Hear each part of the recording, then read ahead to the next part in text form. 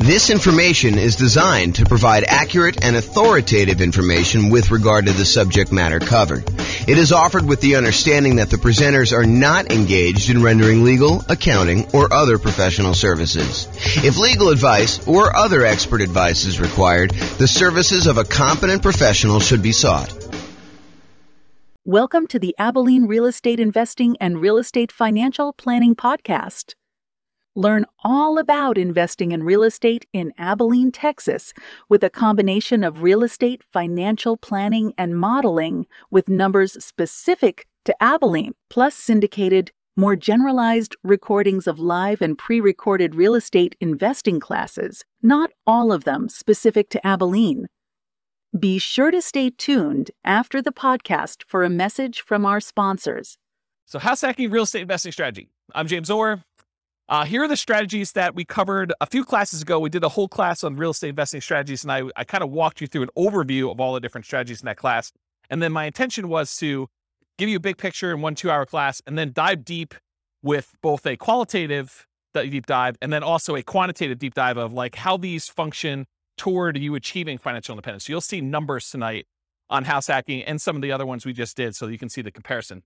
So here's the overview of the strategies. The primary strategies I intend to cover in the classes and the podcast and everything else are these 3. The buy and hold, which includes short-term rentals and vacation rentals, the nomad strategies and all the variations like nomad by proxy, nomad with house hacking, which we'll talk a lot about tonight, nomad to short-term rental, vacation rentals, nomad with lease option exits, and the ultimate real estate agent retirement plan. So all the nomad ones are part of that group, and then house hacking. So the third one, this is the final in the triad or trilogy for the primary strategies that we're going to be focusing on. So those are the 3. Then we've got the whole group of these secondary strategies, which there's probably a lot of podcasts or a lot of people that kind of teach this, but it is not the primary focus of what I intend to cover in the podcast and the classes. So I'll tend to focus more on the 3 primary buy and hold, nomad, and house hacking and the variations of those. But there's other strategies too, which I will teach classes on just to kind of be a completionist. But it is not my intention to constantly be deep diving into this, although who knows, I get distracted. Someone kind of shows me this shiny object and I tend to go down this path where an entire summer becomes the summer of creative financing or something. But at this point in time, I do not intend to have these be a major part of the podcast. So the secondary strategies are the whole creative financing family, owner financing subject to rent to own, lease option, lease purchase, the ultimate strategy, and then anything like quick turning or flipping properties, that kind of strategy, the BRRRR and BRRRR models, which one has an extra R, wholesaling, wholetailing, options and option auction, tax liens, tax deeds, and then partnerships and syndications where there are 3 different roles for partners. The deal maker / syndicator, the guy who like puts together the partnership, brings in the money partner, brings in the loan partner, finds the deal, manages the whole thing. So that's the deal maker syndicator. Then there's the money partner, the person who brings in usually the money for the down payment and the reserves and holding costs and fixed up costs and all that other stuff. And there could be more than one, or one person can play more than one role as well. And then the loan partner, the person who actually signs for the loan or gets the financing for that. So those are typically the 3 roles of a partnership. And we'll go into some detail about those. The classes coming up for these, because I've got classes for all of them. I got a creative financing, quick turn, BRRRR, wholesaling, options, option auction, tax liens, tax deeds, and partnerships. Those will largely be in the similar format to what tonight is. So we'll do that. And then the things I'm not covering, I'm not going to cover real estate investment trust. Just go talk to a stockbroker and buy a real estate investment trust. Not going to do a whole class on that. And if people are asking like, well, what about probate? What about short sales? What about foreclosures? What about pre-foreclosures? Those are sort of included as sub kind of characteristics of other strategies. Like a lot of the creative financing stuff, it has to do with pre-foreclosures and to a lesser degree foreclosures. And then a lot of the fix and flip ones are probably foreclosure type properties and stuff like that. So I'm not going to do separate classes on those, at least not right now as part of this series, but that's the thinking right now. Any questions on real estate investing strategies and what we're covering? I'm just like going off tonight. I'm just like in the zone, looking out the window and teaching. So if you guys have questions, let me know. All right, cool. All right, so house hacking. So let me just cover right off the top. There's no slide for this, but I think this comes up a lot when people hear me talk about nomad or they talk about house hacking. Nomad and house hacking are different. So nomad, if you remember, is sequentially buying owner-occupant properties. You buy a property as an owner-occupant, you move in, you live there for a year or more, but you have to live there usually for at least a year because that's the agreement you have with the lender. So you move in, you live there for a year. Then at the end of the year, you convert that property to a rental and you move into the next property. And you repeat that process until you acquire as many rentals as you want. There's technically no limit for the loan except for your ability to qualify. So it's not like you can get 10 and then you're done. If you're doing conventional financing as an owner-occupant, you can do 11, 12, 13, 14, 15.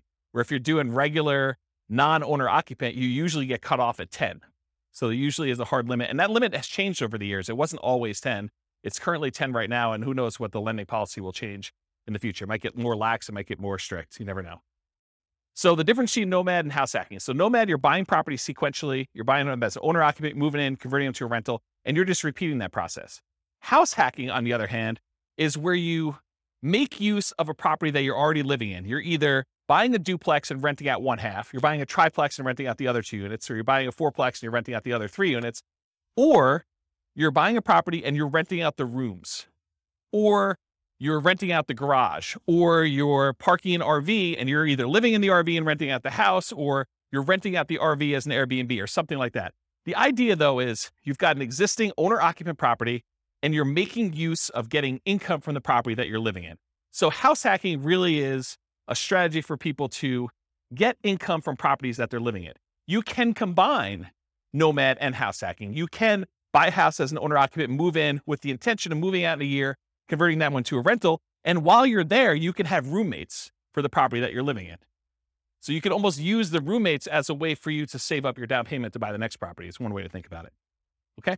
So house hacking is similar in many ways to nomad because you're doing owner-occupant properties. And so all the financing and a lot of the risk profile is very similar. Most house hackers are trying to reduce, or in some really ideal cases, completely eliminate their housing expense. With Kevin, you said you're doing house hacking right now. Are you able to get to offset your housing costs completely?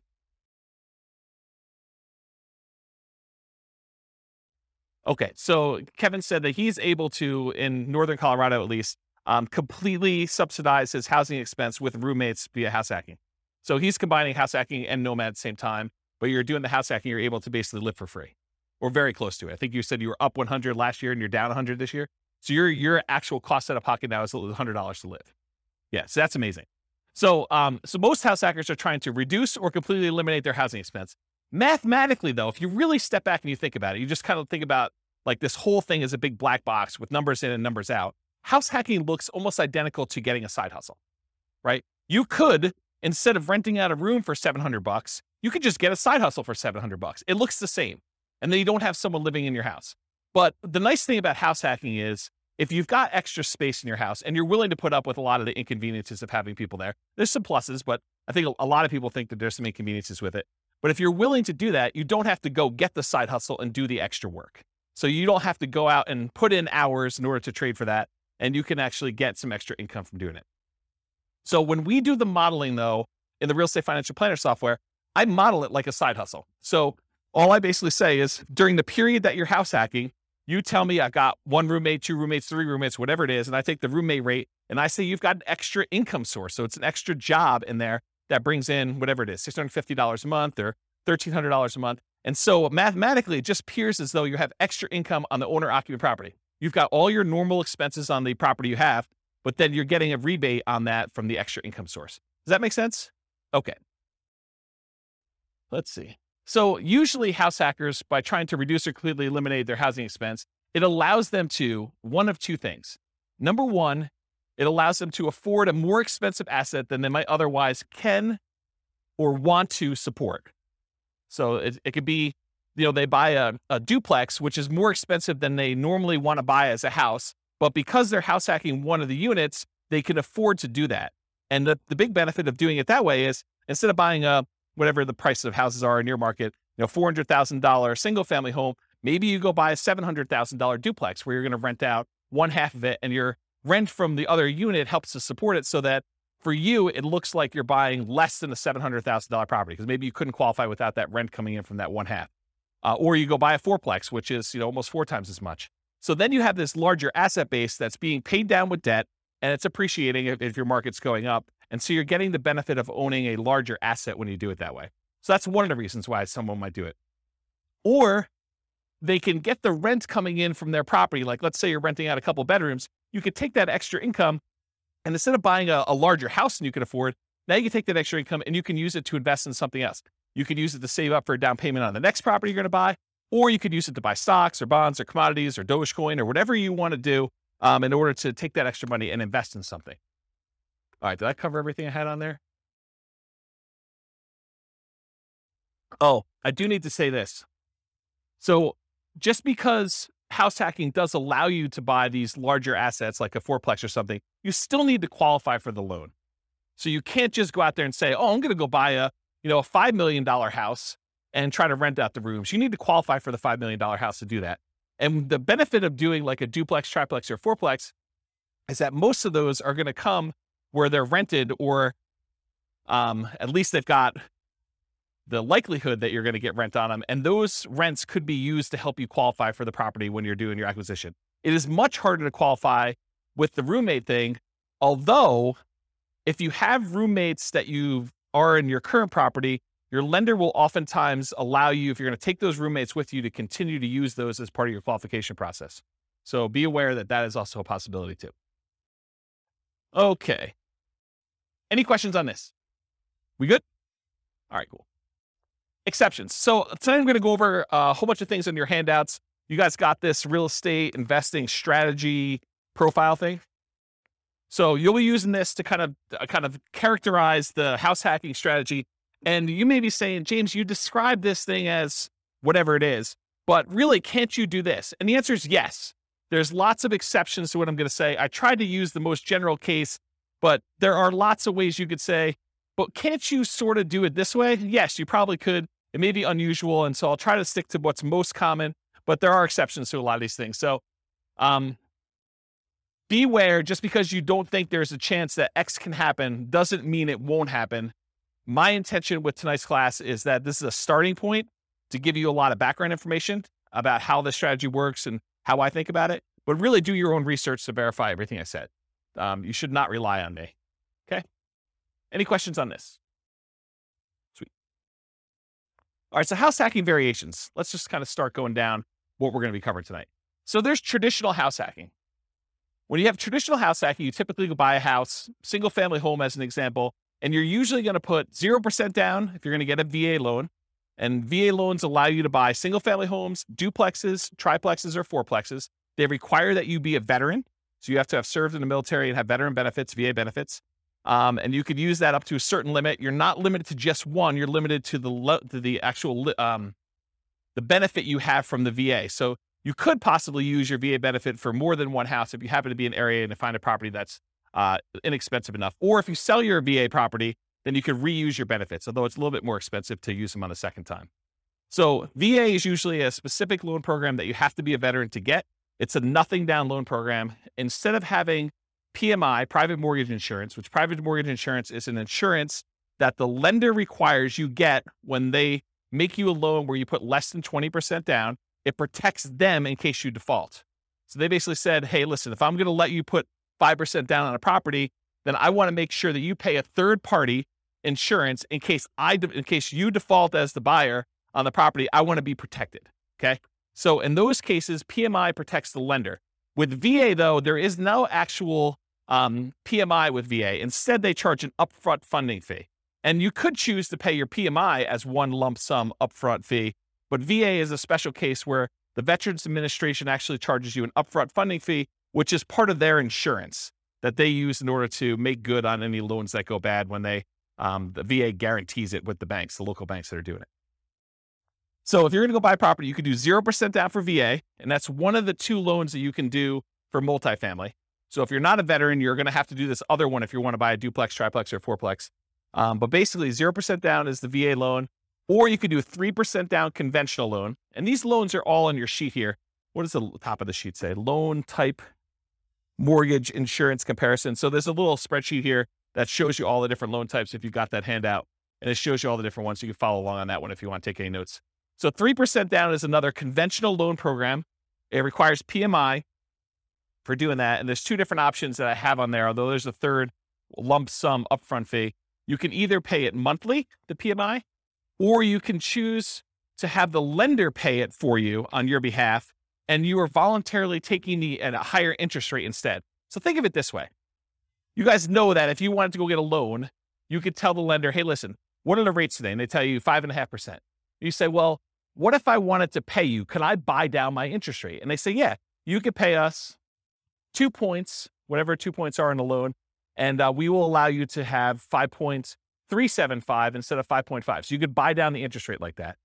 Well, what most people don't realize is it works in the other direction too. You could say to the lender, look, interest rates right now, if I'm not paying any points, is 5.5. What if you actually raise the rate voluntarily to 5.625, take a voluntarily higher interest rate on the loan?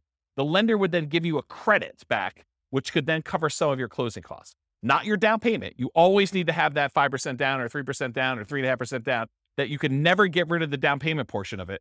But some of your closing costs, the lender can contribute. So it could pay things like title insurance or your prepaids on, your insurance or things of that nature. So it can pay some of those things in advance as part of your prepaids, as part of the closing costs. So you effectively end up coming to closing with less money by voluntarily taking a higher interest rate, which means your payment's going to be higher. Okay. So that's one option. Okay. So getting back to this. So there's usually different down payments. 3% down is one of the conventional loans. There's really 3 types of ways to pay PMI: lump sum upfront, which I don't have on that sheet. There's lender paid, and I show you the difference of the interest rates between lender paid, or you can pay it monthly. And you can do that until usually the loan gets to an 80% loan to value. And then at that point, it usually drops off, except with FHA. FHA, the PMI never drops off. Okay. So the next loan is that 3.5% FHA. So 3.5 FHA financing. There is both an upfront fee and also monthly PMI for FHA, and the PMI on FHA never goes away. So it's there for the life of the loan. Not even when you get down below 80% loan to value, the PMI doesn't go away at all. The benefit of using FHA, though, is with FHA loans, you could buy duplexes, triplexes, or fourplexes with 3.5% down. You have to owner occupy one of the units. These are all owner occupant loan programs. Okay.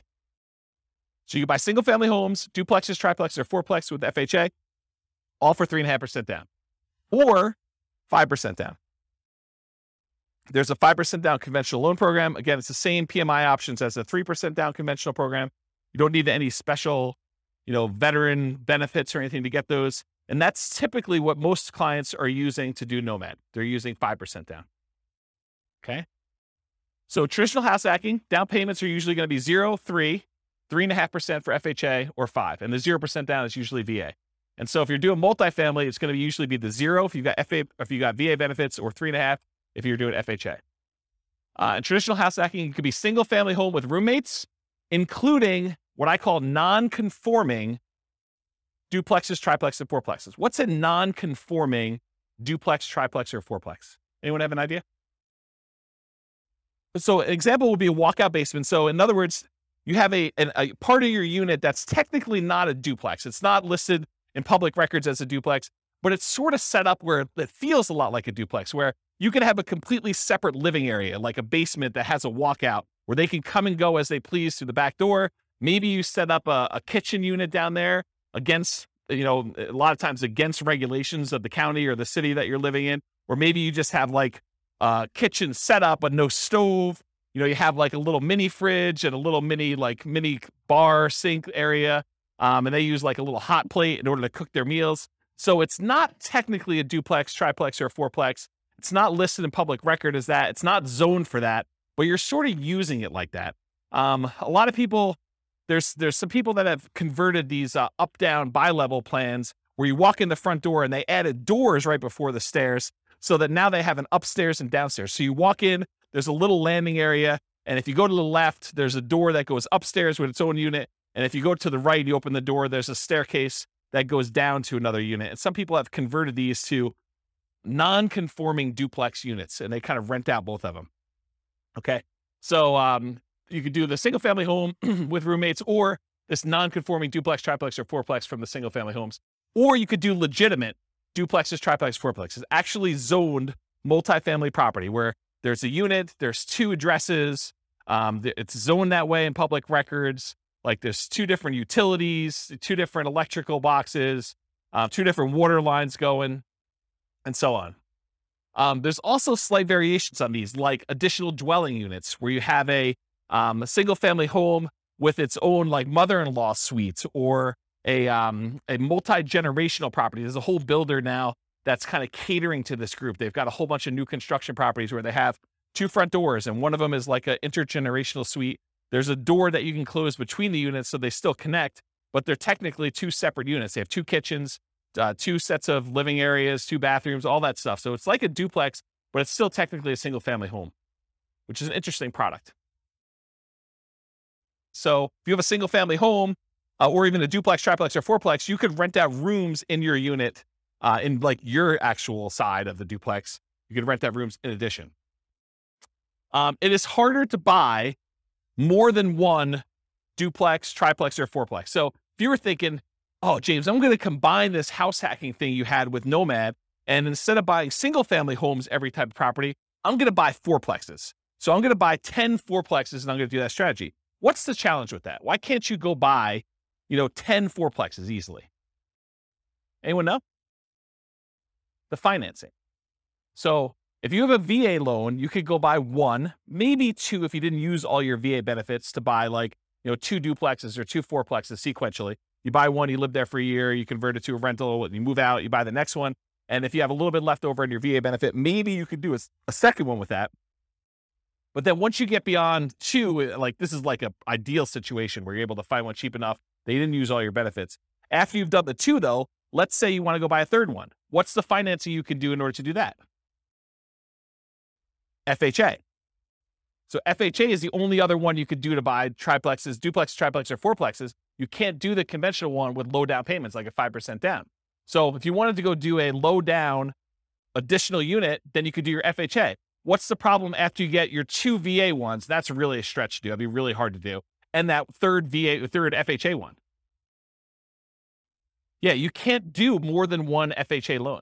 There's some really weird exceptions, like if you move more than 100 miles away, or you had one and you inherited one from your parents because they died and you kind of took over the loan or whatever it is. But they don't usually want to give you 2 FHA loans. There's some really rare exceptions, but for the most part, it's going to be very, very difficult for you to be able to do 2 FHA loans. So it's going to be really hard for you to buy that 4th duplex, triplex, or fourplex if you're trying to do this in series without putting a lot more down. Then you got to go put your 15% down for a duplex. I think there's a loan program for doing that as an owner occupant. Otherwise, it's going to be 25% down for doing any type of multifamily. Even if you're moving in, well, maybe there is a 20% down owner occupant. I don't know the answer to that. I'd have to check with a lender to find out. But I think for most of those, they're going to probably be 25% down for the multifamilies after that. So there's really no way to do these really low sequential down payments for acquiring these large numbers of multifamilies. Primarily, you're going to be doing 1, maybe 2 if you're lucky. If you happen to be a VA, a veteran, and you can get a VA loan for 1, or maybe you met your spouse in the military, you get 1, your spouse gets the next one. Maybe you're able to squeeze out a third one because one of you didn't use all your benefits. And then you go to the FHA for her, you do the FHA for him. Maybe you can get to that. But you're talking about like the stars having to align and it being like perfect. The chance of you doing it is really, really, really hard. So a lot of times we'll just say, we're going to stick to single family homes. So you could do as many of those as you want. You buy 5% down every year for as long as you want to go. Okay. So that's why we typically don't do these multiple multifamily properties in a row. All right. So that brings us to our next variation of house hacking, Nomad with house hacking. This is just combining that idea of having roommates or buying a duplex and then sequentially buying a new property every year. And in most cases, it's going to be a single family home. And I think we just covered why, right?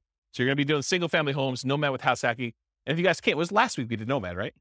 Yeah. So last week we talked about Nomad and how you're doing that sequentially with house hacking and what those numbers look like. I'll cover that again tonight when we get to the numbers, but you'll see it's a pretty impressive strategy.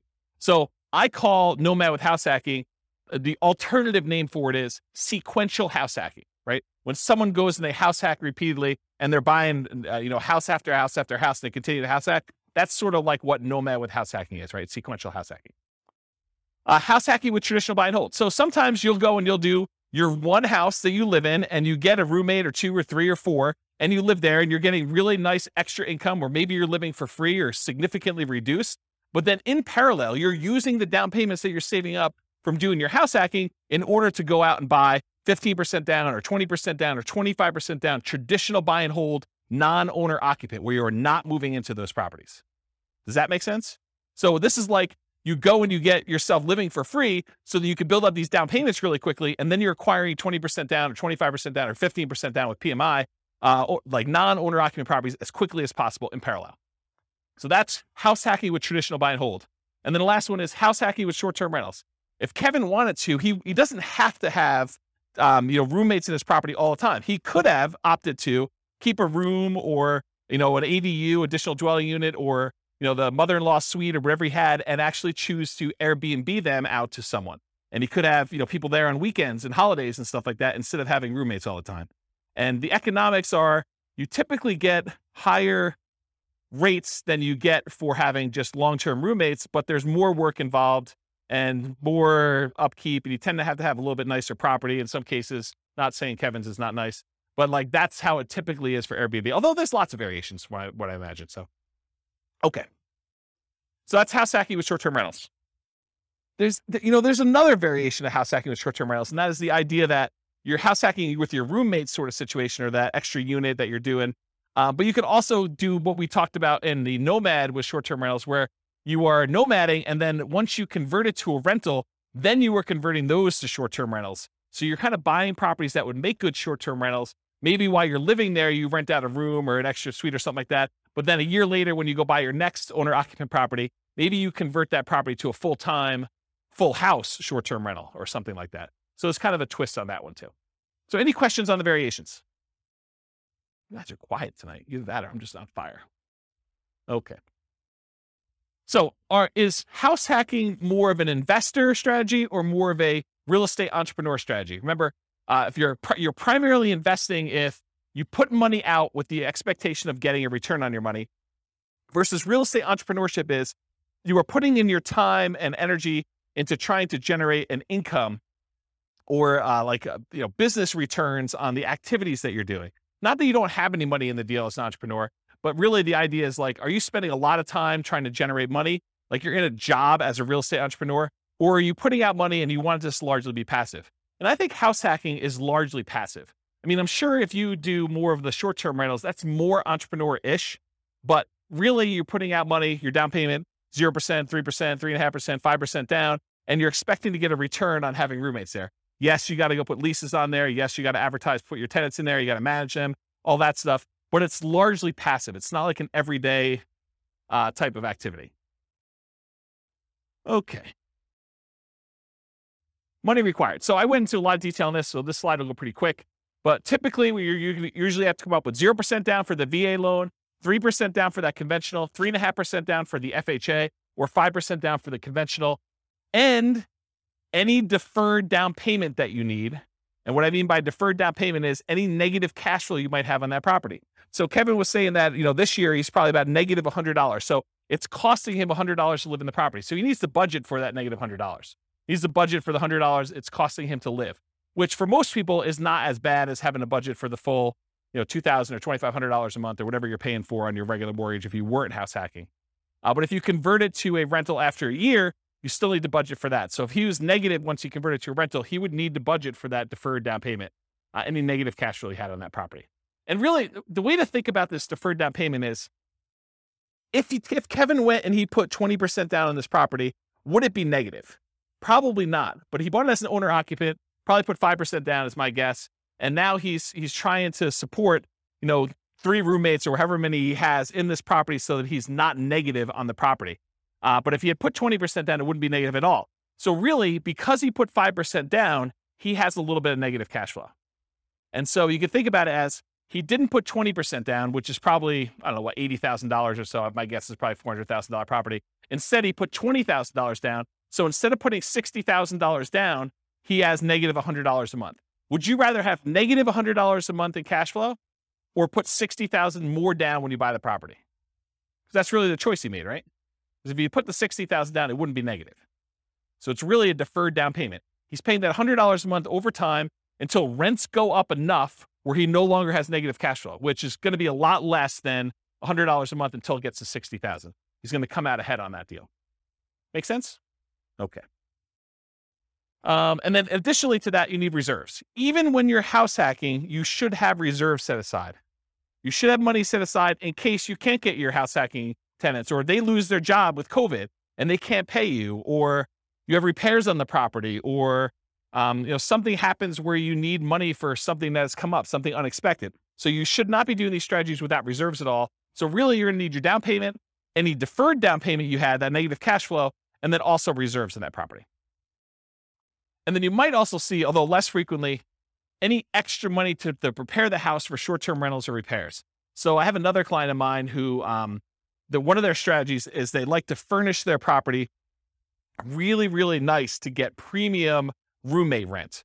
And so there's an extra cost to going out and buying really nice couches and the big screen TV on the wall, and probably doing upgraded flooring and, the things of that nature in order to get the house prepared. So you might have extra expenses in order to get your house prepared for that. Some other clients of mine are obviously not doing, pimping out their house in order to make sure that they can get primo rent for that. They're just having any old roommate rent a clean room, clean, neat house where everything's functional, but they're not having to make sure it's super, super nice. Okay. And then in some rare cases, you probably will put more down, or you may buy the house cash. So you can do house hacking where you don't get these low down financing. It's not a requirement of the house hacking strategy that you buy it with little or nothing down. But in most cases, most of the people that I know doing it are trying to minimize how much they have into the deal, and they're buying properties with 5% down, and then they're usually doing it sequentially where they're buying more than one. Any questions on this? So credit required, the same as Nomad. You're buying owner-occupant properties. So really, it's most common to qualify for those traditional owner-occupant financing things, that conventional financing, the FHA, the VA loans. You must move into the property or you're committing loan fraud. You cannot fix my strategy and tell the lender, yes, wink, wink, I'm going to move into the property, but give me the owner-occupant rate, the 3.5% down rate or the 5% down rate. But technically, I'm not going to move in. I'm going to say I'm going to move in because that's my intention. The lender will say you have to intend to move in, right? That's what they'll tell you. And then you'll be like, well, I intend to move in until I close, and then I'm not going to move in. But I intended to this whole time.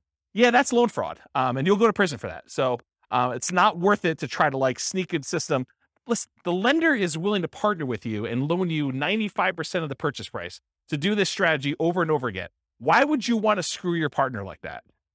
Right? I mean, he basically said to you, or the lender basically says to you, hey, I'll loan you up to 100% for VA loans, 95% if we're doing 5% now conventional, and I'll do it for you 10 times in a row. But you're like, no. I want to screw you on the first deal. I'm going to tell you I'm going to move in, then I'm not going to do it. Yeah, that's not a good idea, guys. That's just not a good strategy. All right, so the reason why you have to move in is because you sign a piece of paper, an agreement with the lender at your closing that says you are required to move in, usually within 60 days, and you have to stay there for a year, at least a year. Okay. Now, can you, with extenuating circumstances, do it shorter than a year? Sure. Yeah. If you happen to be living in the property, then you get married 6 months into it, or you lose your job and you got to relocate, or you get a job transfer. Sure. You can move out before a year. That's not what we're talking about here. What we're talking about is violating the spirit of the agreement where you say, wink, wink, I'm moving in, and then you don't move in. And in case you're wondering, James, but how will they find out? I mean, come on. I mean, they're not going to come around and knock on the door and check to see if I live there, are they? Yes, they will. At 6 a.m., according to one person in the room. So yes, they do come and they verify that you are living in the property. They spot check it. It's not like every single one's going to do it, but they will do that. Okay. So typical credit score needed for doing these loans, it's all on that worksheet I gave you, the loan one. There's a list for credit score, minimum credit score in there. The typical credit score for most of these programs is 620. There are some exceptions, maybe down to 580, FHA and VA. Better credit often will get you a better interest rate, although I don't think FHA varies based on credit score, and lower your private mortgage insurance. So with the exception of FHA, I think both the conventional loans, your rates can get better depending on what your credit score is, and your PMI payment will also get better. It'll be less if you have better credit score.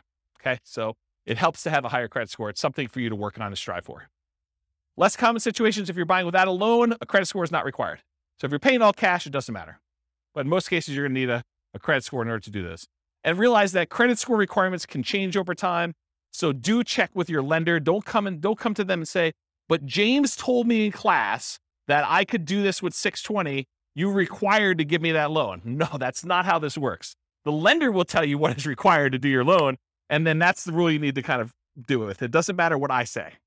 Okay? Any questions on that? Sweet. All right, so here are the Fannie Mae regulations for qualifying for a loan and how they look at rents on your owner-occupant property. So I'm going to read this to you, and then I highlighted in red the section that talks about how they deal with house hacking. So the title of the section is Treatment of the Income or Loss. The amount of monthly qualifying rental income or loss that is considered as part of the borrower's total monthly income or loss, and its treatment in the calculation of the borrower's total debt-to-income ratio varies depending on whether the borrower occupies the rental property as his or her primary residence. Principal residence, what it says, okay? And then here's a section that applies. There's another section which is when you are not talking about your primary, which I will not read. But since it's a class on house hacking, I do want to read this section to you as to how they qualify you for the loan. So if the rental income relates to the borrower's principal residence, and then there's 2 bullet points. Bullet point number 1, the monthly qualifying rental income, as defined above, it's before this section, must be added to the borrower's total monthly income. So if you have positive income coming in from this property, they add it to how much you make. The income is not netted against the principal, interest, taxes, insurance, and HOA of the property. That's what it says on there. The full amount of the mortgage payment, principal, interest, tax, insurance, HOA, must be included in the borrower's total monthly obligations when calculating the debt-to-income ratio. So what they basically said is any rent you get on the property counts as income to you. It's like what I just told you, where it's like a job. It's like a side hustle. So if you're getting $650 a month from a roommate, it assumes that you're making $650 a month extra as income. And then you still have to have the full principal, interest, taxes, insurance, and HOA that you qualify for as a obligation, as a debt that you're qualifying for when you do the debt to income. So how many people, don't raise your hands, how many people think it's a good idea that when you get a roommate, one of the benefits is they can slip you cash under the table and you don't pay taxes on it? Is that like a good idea? No, it is not a good idea, okay? You want to report it on your tax return. You want to show a history of getting roommate rent so that when you go qualify for the loan, it just shows up on your tax return and then your lender can use it to qualify you. You don't want to go and think short term and think, oh, I'm going to save myself a couple dollars and I'm going to not pay taxes on this income I got from my tenant. No. You want to pay taxes on it and you want to get the depreciation benefit of having a roommate there so you can depreciate part of the property anyway. So that was a pause for beverage. Okay. So any questions on these guidelines? Cool. So skills required. So what are the skills you need in order to do house hacking? You need to be able to analyze deals, which we'll talk about here in a second, but use that the world's greatest real estate deal analysis spreadsheet in order to do the deal analysis. You need to be able to find deals that would work for house hacking. You know, what we might call cash flowing deals, although the kind of criteria you have if you're going to use it exclusively as like a roommate place or exclusively as a duplex, triplex, fourplex, and you're going to plan on living in one of the units forever is a little bit different than the criteria you might use as if you were thinking you're going to nomad out of this thing in a year and you wanted to convert it as a rental, right? So you need to find cash flowing deals or whatever the equivalent of that type of deal that makes sense for you as a house hacker. You need to get good at acquisition financing, know about VA loans, know about FHA loans, know about the conventional loans for owner occupants and how those work, how the numbers, how they qualify you, how debt to income is calculated, or talk to a lender and make sure that you understand how you are qualified or are not qualified and what you need to do in order to become qualified. And then finally, I think the last skill is property management skills. So you need to know either one of two things. You either need to know how to manage your property manager if you're going to have someone else do it, which is probably going to be for like your duplexes, triplexes, and fourplexes. It's probably not going to be for roommates. I don't know of any property managers that are focusing in on roommates. It might be a niche though. It might be an opportunity for the right property manager to be like a roommate finding property manager, which would be interesting. I don't know. Yeah. There's probably some liability there. Yeah, I don't know. I'll think about that, but there might be a niche for that. I don't know. So either you got to be good at doing managing your property manager, which is usually going to be the duplex, triplex, or fourplex situation where you're renting out the other units where you're not living with people, or you're managing the property yourself. You're managing the duplex, triplex yourself, and you're not hiring a property manager, or you've got roommates and you're kind of doing it that way. Or if you're doing short-term rentals, you got to get good at that type of property management. So really it's kind of like the skills of property management, depending on which way you go to do that. Any questions on skills required? Does that make sense, everybody? Sweet. Stability. So I've been discussing this last few weeks, and I probably should still go look up this guy's name. It's like the third week in a row I don't know his name. It's kind of embarrassing.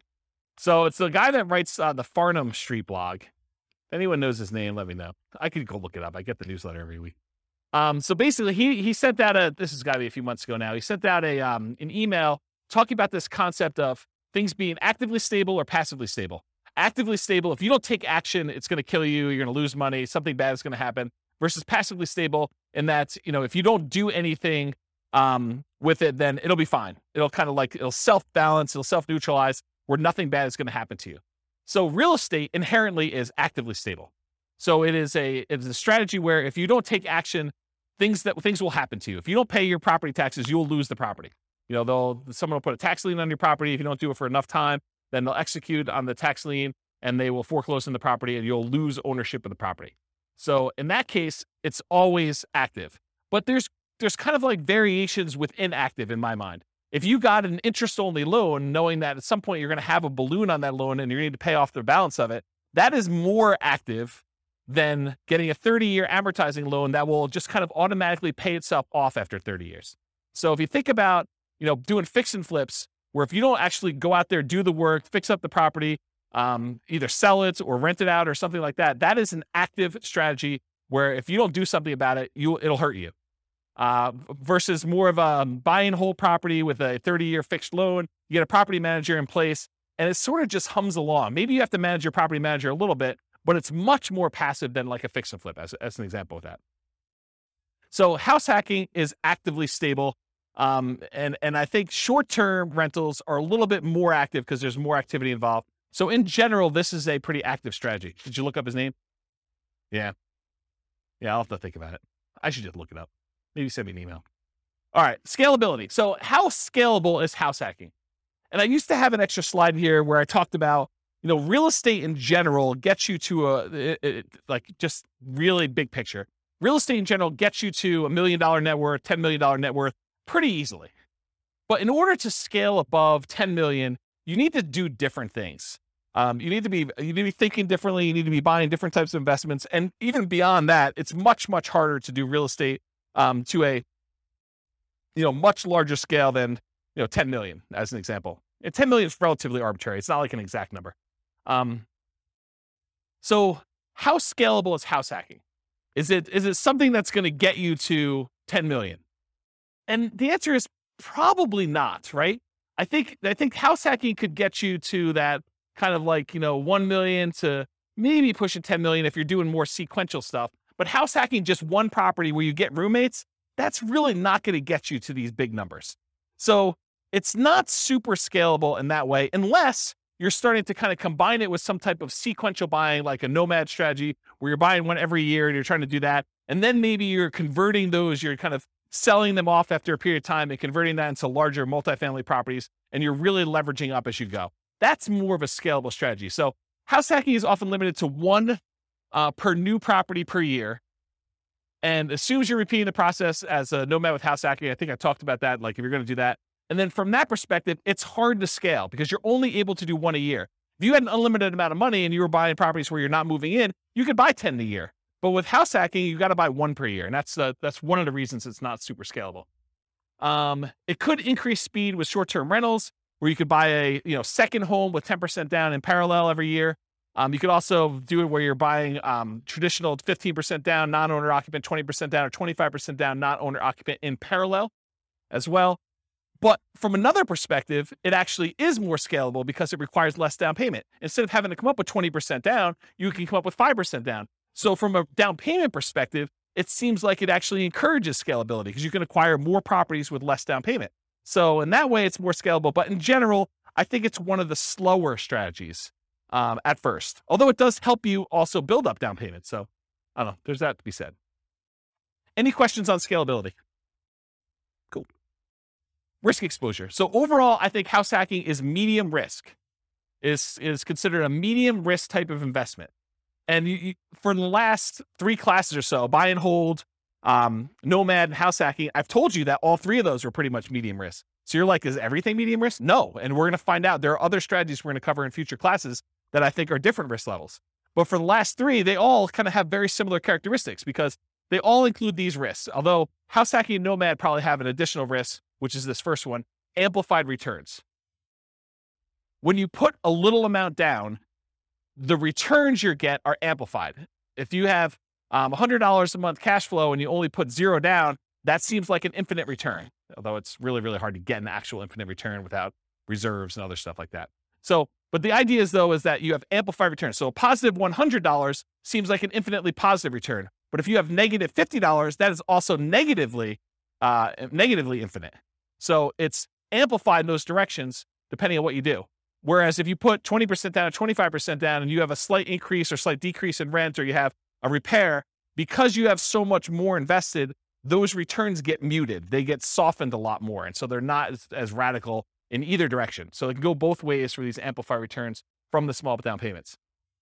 In addition, another risk is the increased likelihood of negative cash flow or deferred down payments with these small down payments you're making. So by putting 0% down or 5% down, you have a much greater probability of having some negative cash flow on a property or deferred down payment. If you had put 20% down or 25% down, the chance of you having negative cash flow would be much, much lower. Okay. You could have the risk of your price declining during ownership. Property values do not go up, even though Kevin says they always go up. Rents can go down during your ownership. Property values can go up, property values can go down, rents can go up, rents can go down. If this is the first time you're hearing about that, don't be surprised. I think a lot of folks, especially the last decade or so, rents have gone nothing but up. Rents can go down. So can prices. Your credit is at risk. If something bad happens to you and you're no longer able to make that mortgage payment or manage that property, there's a chance that you could have a foreclosure, and that could mean an impact to your credit report. And so your credit is at risk by doing that. And then you have all the typical tenant and property management risks, slip and fall, being accused of violating fair housing laws, all those types of things. You have all those risks when you do house hacking as well. You could argue that there's slightly more risk with short-term rentals, vacation rentals, but I think that is offset by the higher income you get from vacation rentals. So I wouldn't consider that a significant extra risk. Although you do have a slightly different additional risk that you with short-term rentals than you do with, year-long leases type things. And that is that there are a lot of municipalities, cities, counties, HOAs that are coming in and cracking down on short-term rentals. And they're saying, hey, we are not allowing short-term rentals anymore. So I think there is an additional risk that you could see your short-term rental go from something that you were able to operate to something you are no longer able to operate because your HOA or your city or your county came in with additional, more restrictive rules and limited your ability to do that. Does that make sense? Okay. Also, insurance companies. I've heard some insurance companies are not allowing short-term rentals. You need to go get a specialized insurance company to do this. Okay, so profit speed. How quickly do you make money, and what size or magnitude of money do you make at one interval? So with house hacking, you typically can start seeing a profit immediately. That's one of the differences between house hacking and nomad. Is nomad, you buy a house, you live there for a year, and unless you're house hacking while you're nomading, you're not getting income on that property for a year. You got to support that property until you go and convert it to a rental. That's potentially problematic if you need income right away. With house hacking, you move in, you can get roommates right away. Of the people that had roommates in this thing, how many have moved in like that day had roommates? Yeah, so like 3 people in the room already had roommates when they moved into their property. So you could be earning money like that instant. In fact, you probably got down payments, security deposits, and everything in advance. So you probably got those up front. So with house hacking, you typically start seeing profit right away. Rents and security deposits are typically paid in advance. Short-term rentals, while you're still living in the property, may increase your cash flow. It's not common with roommates, but using a property manager can slightly delay your time to receiving cash flow. There's usually a delay between when they collect it and when they pay out to you. So I've talked about this in other classes. I'll give you the really short version rundown of this, but this is the return on investment quadrants. So on the left-hand side are cash later quadrants. That's appreciation and debt pay down. Those are the things you get later on when the property value goes up over a number of years. You pay down a loan over a number of years. Your amount of equity you have has usually gone up over that time. So this is usually money that you see over time. And then the now stuff, cash flow and tax benefits. So if you're getting rent from your roommates, that's the money you tend to see right away. And then the tax benefits, which is usually depreciation, you usually see that either in your paychecks because you went and you increased your exemptions, or at the end of the tax year when you get a larger amount back in your refund, or you had to pay in less of the amount that you owed. Kind of that's how that works. So those are kind of how the quadrants work. The ones on top, appreciation and cash flow, those are speculative. You're kind of like market dependent. You're relying on things to go your way, like property values going up or rents kind of remaining where they are or rents going up. And the ones on the bottom, debt pay down and tax benefits, those are sort of like the base of the pyramid where contractually you get debt pay down no matter what the market does. If you get a 30-year loan, you're paying down a certain amount of debt with every mortgage payment, whether you like it or not. Okay, that's what the debt pay down portion is. And then tax benefits, unless the tax law changes, you're getting depreciation for 27 and a half years, whether you like it or not. Okay, so those are the two kind of like baseline ones that are not market dependent. They're less speculative. They're only speculative if you stop making your mortgage payment, or in tax benefits wise, if the tax law changes and you're no longer able to take depreciation. Okay, so we talked about that. Any questions on profit speed and profit size? Oh, I'll comment on size. So the interesting thing about house hacking is it has the potential of bringing in more cash flow than a lot of other strategies. Because if you think about renting something by the room, that is one of the strategies listed on how to improve cash flow. It tends to be a higher cash flowing thing. Like if Kevin were to move out of his property and he were to actually charge rent for his position there, he probably could get more rent than if he just converted it to a regular straight up year-long lease. He'd have 5 different roommates or however many he has. I don't know exactly how many he has, but he might have 5 different roommates in there. One that was his position before, and these 4 other ones are all renting rooms, and he's collecting a much higher dollar amount. So from a perspective of like magnitude, the cash flow quadrant in this kind of like return on investment quadrant thing here would be typically larger than it would be in other strategies, more so than a lot of other strategies. Maybe not short-term rentals. Maybe short-term rentals is a little bit higher. But then otherwise, appreciation and debt pay down are the same. From a return on investment standpoint, they get larger because your down payment is smaller. And then the tax benefits are going to be fixed no matter what strategy you're doing. Although if you're putting less down from a return on investment characteristic, that tends to be a little bit higher because you're putting a smaller amount down and the amount you're getting is fixed. It's based on the price of the property. Any questions on profit speed? All right, cool. Finding deals. How do you find house hacks? How do you go find a duplex or triplex or fourplex or, a room with, a house with additional dwelling unit or mother-in-law quarter? How do you find those? Patience. Yeah, they are harder to find around here. That's true. Although Greeley's got a lot of duplex, triplex, fourplex. Not as much Fort Collins, a lot of them. So the most common methods for finding these, multiple listing service, that's where the overwhelming majority of them are going to show up. In addition to that, you could do for sale by owner. And for sale by owner really breaks down into 2 groups. There's the actively marketed for sale by owners that are going out there, they're listing their property on Zillow, they're putting a yard sign up, they're doing things in order to encourage people to find their property. And then you've got all the hidden for sale by owners. And those you got to find by doing marketing. These are the people that maybe they don't know they're going to sell, or maybe they haven't told anyone they're going to sell, but they want to sell, or they'd be open to selling. Okay. And so those are all the hidden ones. You usually find those by either marketing or networking. In addition to that, can you go find, the rogue duplex or single family home with a mother-in-law suite or something like that from a wholesaler? Can you do that? Yeah, I think that comes up, but I think that's more of a secondary, more unusual strategy for you to find these types of properties. Any questions on finding house hack deals?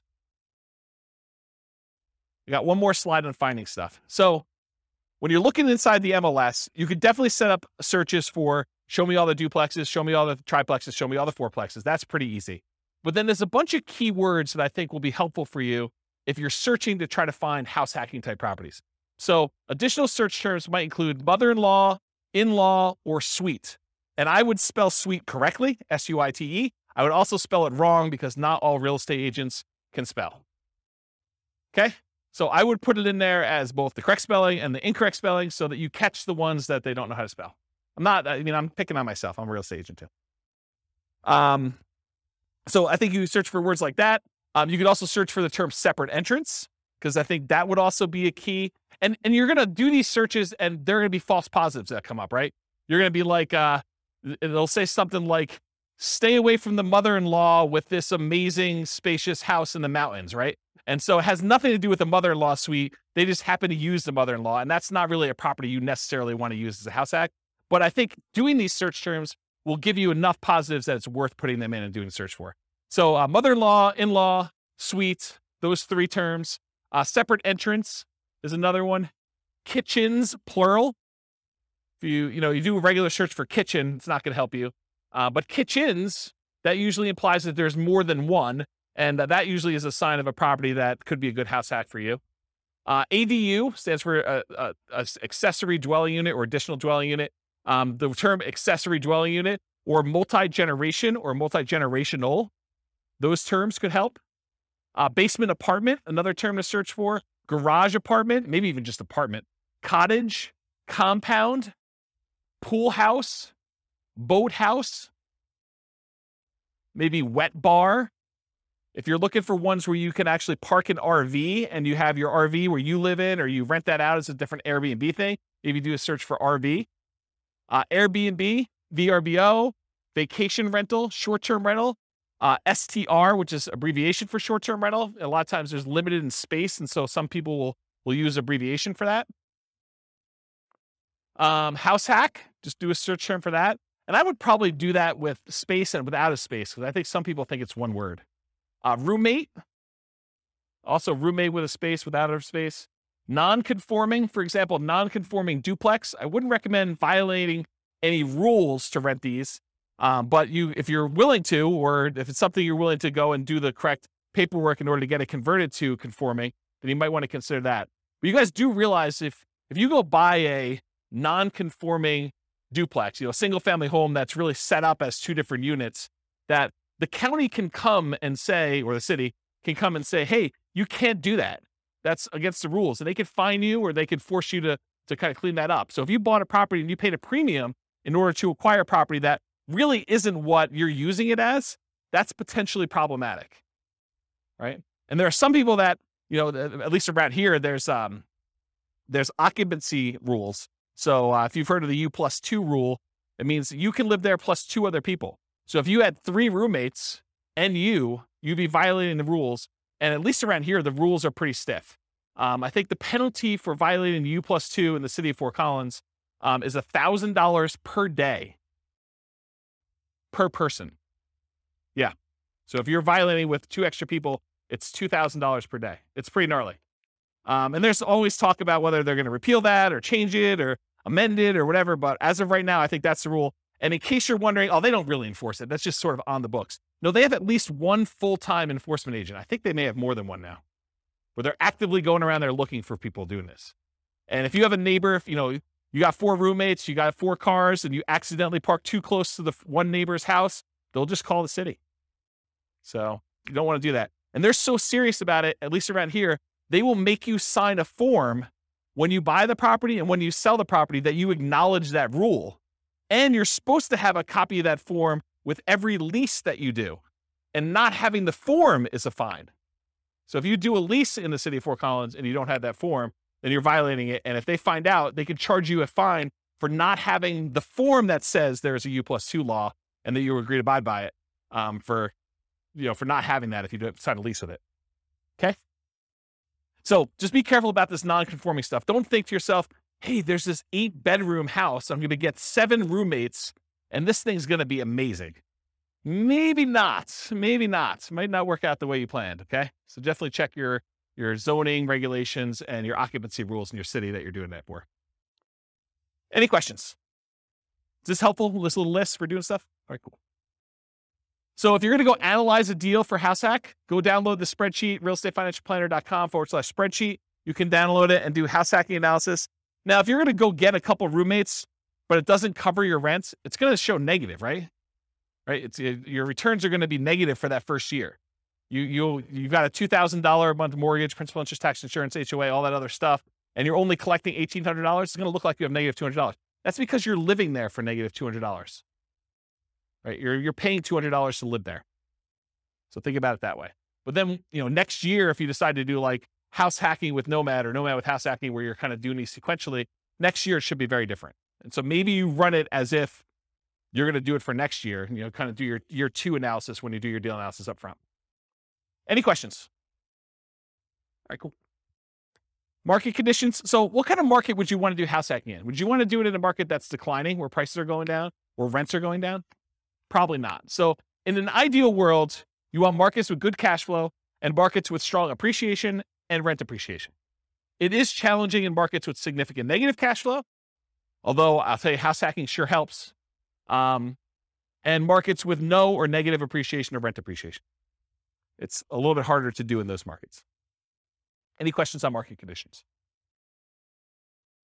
Accessibility, availability. In many markets, there are plentiful deals for you to select from the MLS. So it's really just selecting the best one, right? You get to look at a lot of them. You get to decide which one's going to make the most sense for you. In some markets, you're sifting and sorting, trying to find the best of the best, right? Like all the deals are positive 10% cash on cash, and you're trying to find the best 10% cash on cash deal, or one that's got a little bit better. Or maybe you're making trade-offs for location or for condition, or things that are like second and third tier. And in some markets, like our market, it's really, really, really hard to find properties that have positive cash flow right now with where interest rates are, where prices are, where rents are. And so a lot of times that takes the front driver's seat, and then you're making secondary selections based on, location or something like that. You're like, look, this is the closest we have to not being significantly negative cash flow. So of the ones that are available in this part of town or this sub-city or whatever we're doing here, let's go pick the best location in this new construction neighborhood as an example.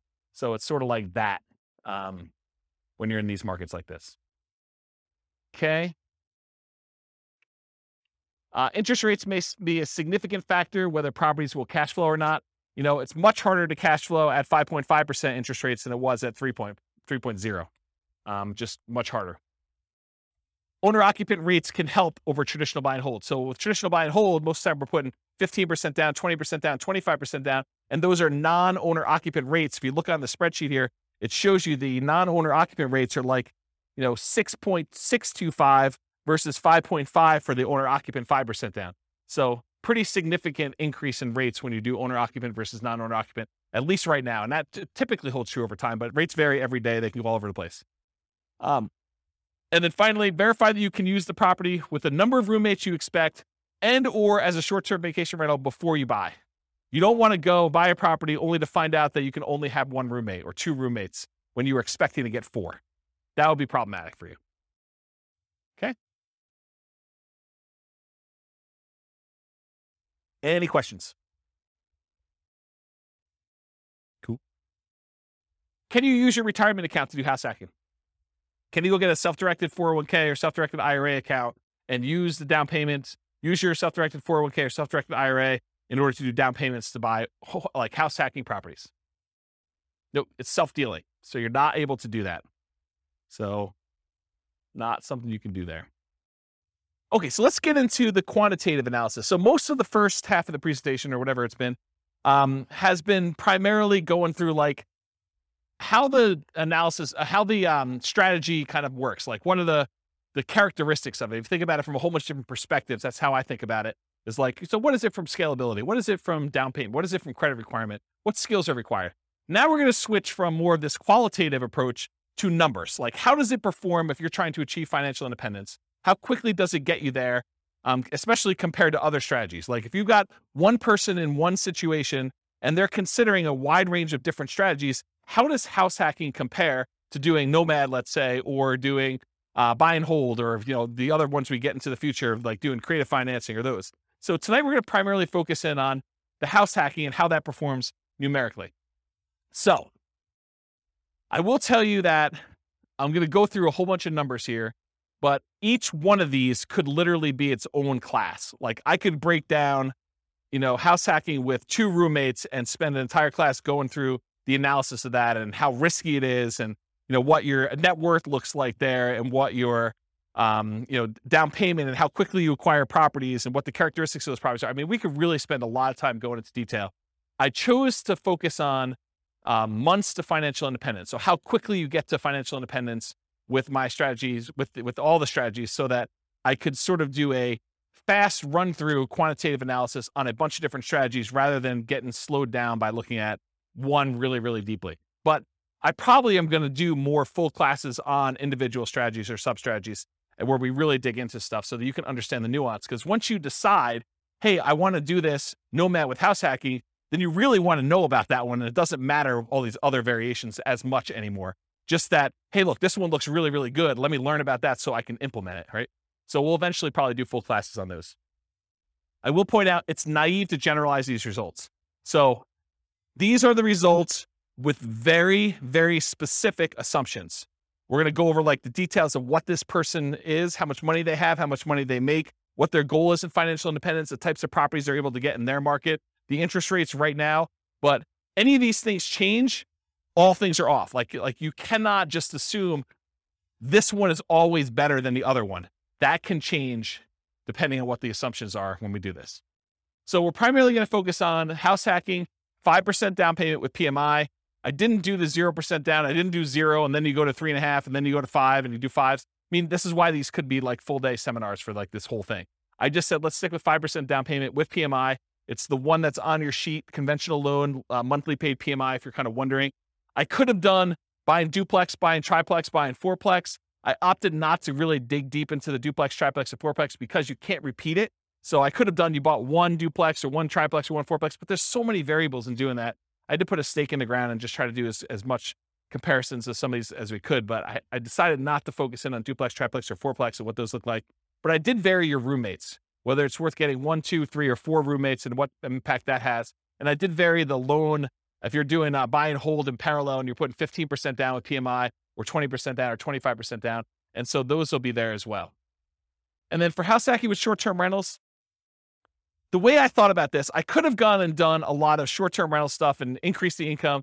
But really, when you're thinking about house hacking, and I say you have one roommate, you're getting $650 a month from that roommate, maybe if you did short-term rentals, it's the equivalent of having 2 roommates, right? And so I didn't go separate those out, even though I could have said, you're doing short-term rentals like this. Instead, I've just said, hey, look, I showed you 1 roommate, 2 roommates, 3 roommates, 4 roommates. So if you're doing short-term rentals and you think your short-term rental income is going to be almost the equivalent of you having 2 roommates, except you don't, you're just doing a short-term rental in your unit, then use the numbers for 2. You can always go in here and modify these assumptions, okay? Also, I just want to point out that when you do short-term rentals, it's more of your time. So part of the increased returns you're getting, you need to allocate as $1 per hour for the work you're doing. It's not fair to say that that's all just pure return on your investment that you made. It's also labor. So we'll also talk about house hacking with traditional buy and hold. I'll run buy and hold in parallel. And then nomad with house hacking, AKA sequentially house hacking. So doing house hack over and over and over again, keeping roommates as you go. All right, so I got to define for you what financial independence is so that you know how we know if they have achieved it or not. So really, financial independence is when your assets produce enough money to support your minimum target monthly income. What I call the minimum target monthly income in retirement. What some people might call lean fire, or some people might just call regular fire. It's where your investments can support your lifestyle so that you do not have to work anymore. It consists of 3 parts. Part number 1, passive income. Passive income consists of Social Security, pensions, and annuities. That's all passive income. Number 2, net cash flow from rentals. So after all your expenses, take your gross rents and the other income you have coming in from the property, subtract that, your principal, interest, taxes, insurance, HOA, maintenance, vacancy, property management, all of those things come off the top. Your net after all expenses is part of that, whether you qualify for financial independence or not, net cash flow. And then finally, any other assets you have, not equity in properties, you've already counted that as part of your cash flow. You cannot count equity twice.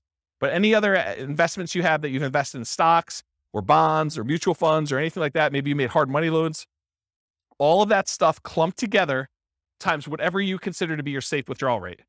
So the safe withdrawal rate is the percentage of money that you could take out each year from your investments that are invested in these things, stocks, bonds, mutual funds, things like that, that you can safely withdraw that you're not likely to run out of money. And there have been studies done on this. If you guys have heard of the Trinity study, that's a study that talks about using the 4% safe withdrawal rate, where they've done studies based on certain percentages in stocks and certain percentages in bonds, and that you're not very likely to run out of money over a 30-year time horizon if you use 4% to take money out. So if you have $1 million, you could take out $40,000 a year. The $40,000 does adjust up with inflation each year, but you take out $40,000 a year and use that to live on, okay? So that's what yearly safe withdrawal rate on any invested assets means. So the three parts: passive income, Social Security, pensions, annuities, net cash flow, and then that yearly safe withdrawal rate on invested assets. The sum of all three of those, if it exceeds your minimum target monthly income in retirement, then you're financially independent. Okay? Any questions on this? Cool. So here are the changeable assumptions. I made up like a prototypical person who's doing this. I call them Norm and Norma if you guys are listening to the Real Estate Financial Planner podcast, but it's basically the same assumptions there. They're married. They're both 21 years old. They recently graduated from college, and they're working in a technology department of a large healthcare business. They have a total of $10,000 saved up. They earn combined between the both of them $72,000 a year. That's $18 per hour times 2,000 hours, $36,000 a year each. They're saving about $1,000 per month before they buy any houses. So that's based on them renting.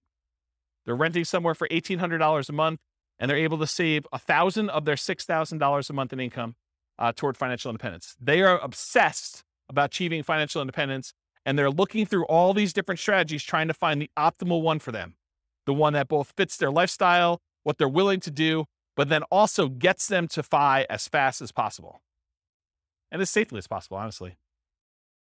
They want to find their best path. We talked about that. They're both going to take Social Security at age 67. So we've got that modeled in. And Social Security is estimated based on them working until they're full age 67. But technically, they are, if they stop working early, it should be a little lower than what I have programmed in here. So if they achieve financial independence at age 50, then they're technically not working until 67. So the Social Security that we have modeled in is a little bit higher than that. Any questions on the assumptions? And you could change all these. So if you make $80,000 a year, go ahead and change it. You can go ahead and log in and change all the assumptions for all these scenarios. Any questions on these? Cool. So these are the loans we're going to use on your sheet. So they're primarily doing this 5% down with monthly MI, 5.5% down payment. That's the one I'm primarily focused on in all the scenarios. If they're doing in parallel buy and hold, these are the 15%, 20%, 25% down options. So I'm using those when I talk about the 15% down, 20% or 25% down ones. You got the worksheet for that. So I did this for 60 years, modeled 60-year time frame. Their effective income tax rate for calculating their depreciation benefit is 17.85. I assumed inflation is 3% per year. That mortgage interest rate based on their owner occupant is 5.5%. It does have PMI. I used the 4% safe withdrawal rate, and they're doing that $5,000 a month in their target monthly income retirement. And in an ideal world, if they could get to $10,000 a month, they're not living on that right now, but if they could get there, that would be ideal for them. Okay. Although I'm not using it in tonight's presentation, but that is one of the things that they're doing. Okay. So let's talk about the property that they're using. So this is a $375,000 property. They're buying it for what it's worth. They're not getting a discount. They're not paying a premium. They're putting 5% down, and there's PMI on that. The property value goes up at 3% per year, by the way. It's keeping pace with inflation. 1% of the purchase price and closing costs at the time of purchase. They were not able to negotiate with the seller and get the seller to give them any seller concessions, so they got to come to the closing table with all their own closing costs. The interest rate we talked about, 5.5% for that 5% down, plus the PMI. They're getting 30-year loans. Rent on that property, $2,600 per month, and rent increases with inflation as well at 3% per year. When they're house hacking, one roommate's worth $650 a month.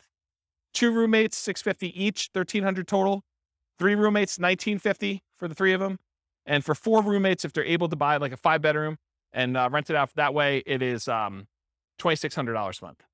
Okay, so $650 per bedroom. And then 3% of the monthly income is the assumed vacancy rate.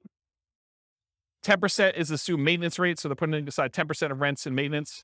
And then 0.75% of the value of the property each year is the assumed property taxes rate. So the initial value is $375. That works out to be about $2,800 and change per year in property taxes. And as property values go up, that property tax number goes up too, because it's always a percentage of the value of the property. And then 0.4% of the value of the property is the assumed property insurance rate. And that is also based on that price, $375, which means that goes up as property values increase too. And in the first year, it's about $1,500. And then for calculating the depreciation benefit, I assume 15% of the value of the property is land. So you can only depreciate the value of the building. You cannot depreciate the value of the land. And so in order to do that, we need to know what the value of the land is. Any questions on my assumptions? Cool. All right, let's look at numbers. Here we go. So if Norm and Norma decide to keep renting and take all of their $1,000 a month that they're earning and they put it in the stock market, it takes them 482 months to hit financial independence. You may want to write some of these numbers down, of the ones that you're interested in comparing it to, so that you can see when you get to ones that you're there, because there's going to be a lot of numbers thrown at you. So if you're concerned about this, because I can't fit them all in the same chart until the very end, and it's really small font. So 482 months if they just do the stock market and they rent. What if they buy an owner-occupant property? They buy a property with 5% down, they move in, they live there. If they do that and they invest in stocks, the amount that they can invest in stocks decreases by a lot. They were saving $1,000 a month by buying a property to live in. They've increased their expenses because it costs them more to buy than it does to rent. Instead of saving $1,000, now they're saving $420 a month. And it actually still speeds up their time to financial independence, where it only takes them 396 months. How is it possible that somebody who is saving less money and investing in stocks, and the majority of their money for retirement is coming from stocks, how does it speed up their time for retirement? How is that possible? They're saving, instead of $1,000 a month, now they're saving $420. How are they able to get financial independence earlier? The house value doesn't count toward their retirement, right? Because you've got a house, you can't use the equity in the house as part of your equation for whether you qualify for financial independence. So even though the house value is going up at 3%, the stock market's going up at 8%, it'd be worse for them to keep any money in this house, right? So like, what is causing them to be able to achieve financial independence earlier? Pay off the mortgage. So by the time the mortgage gets paid off, they no longer need to be able to afford that principal and interest part of that payment. So they're, instead of having to earn $5,000 a month, now they need to earn about $3,000 a month in order to be qualified as financially independent, because they don't even have enough income to pay for the mortgage anymore. There's no mortgage, right? So that's why it's lower. 396 months is how long it takes them if they buy a house as an owner occupant. If they keep renting, they stop buying a house now, they went back to saving $1,000 a month, and instead of just buying the owner occupant, they saved up, they put 20% down, they bought up to 20% down rentals, they can retire in 370 months. So faster than if they bought a house and invest in stocks. So they're renting here themselves, but they've got 10 rentals, 370 months. If they do 25% down rentals instead of 20% down, so they take a little longer to save, but the cash flow on them is a little bit better, it takes 346 months to get there. If they say, hey, listen, I want to do this 15% down non-owner occupant loans, but they pay PMI, that's still 370 months. So it's still 370 months whether they put 20% down or 15% down. It's faster if they do 25% down. And by the way, this one is part of the buy and hold class. I go through this in detail. I'm just sort of getting to the spot where we start talking about house hacking. Okay. This is sort of like build up. Okay. So ignore house hacking for a second. Should they rent or should they buy? Should Norm and Norma keep renting for $1,800 a month, increases with inflation, or buy a property with almost $600 a month higher cost? They go from saving about $1,000 per month when renting to about $420 per month when they buy a property to live in. Should they rent or buy? They have reduced savings amount. Will it matter? And we already talked about this. They eventually pay off that mortgage. And if you wait till you pay off the mortgage, then your qualification for financial independence gets much easier. So that sort of becomes an easier hurdle once you get to that point.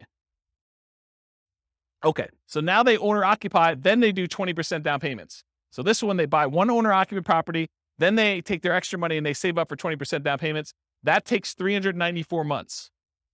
Just the tiniest bit faster than if they buy the owner occupant and they do all stocks. Doesn't really make that big of a difference. What if they do 25% down? Still 394 months. Wow, that's kind of weird. 25% and 20% is still the same. Whoa, it's even the same for 15% down. All of these are 394. Why is that happening? Because 394 is when they pay off their mortgage. And so they just kind of like, whoop, they all qualify based on that then. Okay, so we talked about why these are similar, because they pay off their mortgage. So here's the buy and hold stuff summarized just to show you the fastest ones if they do short-term rentals, which we didn't really talk about tonight, but those are the fastest ways for them to achieve financial independence if they buy properties and use them as short-term rentals. Otherwise, this is the kind of the speed of all of them. Okay, what if they nomad? They buy 10 nomad properties, basically buy that first 5% down. They move in, they live there for a year. As soon as they have enough down payment and debt to income ratio to be able to qualify for the next one, they buy the next one. They repeat this until they have 10 properties as rentals. And they kind of do that. And if they do that strategy, it takes them 320 months. So besides the short-term rental strategy, nomading, just plain vanilla nomad of buying 10 properties, is faster than all the other strategies. Doing all stocks, doing all 15% down, 20% down, 25% down rentals. So nomad crushes it. Okay? And honestly, they don't even buy their 9th and 10th property until after they achieve financial independence. So they only need to get to 8 before they get those numbers. Okay? Fixer Upper Nomad. So this was the buying 10 nomad properties at 5% down, took 320 months. If they go buy a property at the discount, and I cover the assumptions for this in last week's class on nomading, but basically that takes 231 months. So if you're buying properties at a discount and you're getting a little bit better cash flow on those, it's faster. 231 months to buy properties at a discount if you're doing Fixer Upper Nomad, if you could find them in your market. Okay. If you do nomad by proxy, you have someone else move in on your behalf, either your kids or your grandparents, or your parents rather, or your grandparents. It could take 214 months to do nomad by proxy. And go watch last week's class and go find the details of that, because there's a lot of nuance to what is involved in that. Okay. If you decide to do short-term rentals with nomad, so you buy a property, you live there for a year by yourself, then you convert it to a short-term rental where you're getting a little bit of a premium on rent. If you do that, 154 months. So converting your property to a short-term rental after you move out is 154 months. So now we're going to talk about nomad with house hacking. We covered this last week, but it kind of straddles both realms, right? We have nomad, but then we also have house hacking. So essentially the same as getting a side hustle, which you talked about, extra income each month. Start the income at month 33, which is when they buy their first property. So I just started it when they bought their first one, and I have it go. So I'm going to show you 1 roommate, 2 roommate, 3 roommates, and 4 roommates, $650 a month per roommate. So $2,600 if they have 4, $650 if they have 1, and everything in between, $650 each one. So here it is. These are the 3 with roommates. So if you have 1 roommate, it takes 263 months. Doing regular nomad was 320. Now it takes 263 if you just get 1 roommate and you do nomad with house hacking. If you get 2 roommates, 238 months, just under 20 years to retire with those base baseline assumptions. If you get 3 roommates, 214 months. So I think you save whatever that difference is. That's 2 years? 238 to 214, 2 years. And then if you do 4 roommates, it's 202 months. So you save another year if you go from 3 roommates to 4 roommates. Okay? Any questions on this? Nomad with lease option exit takes longer, 379 months right now with those assumptions. And again, I'm going to point out, if you change these assumptions, nomad with lease option could be the winner. Like, it could be the best strategy. But with the assumptions I use and their starting position and all this stuff going on, it just works out that they don't do very well with it. You have questions?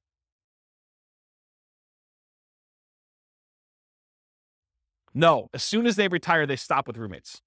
So as soon as they hit financial independence, they no longer have roommates because they have enough income coming in after that.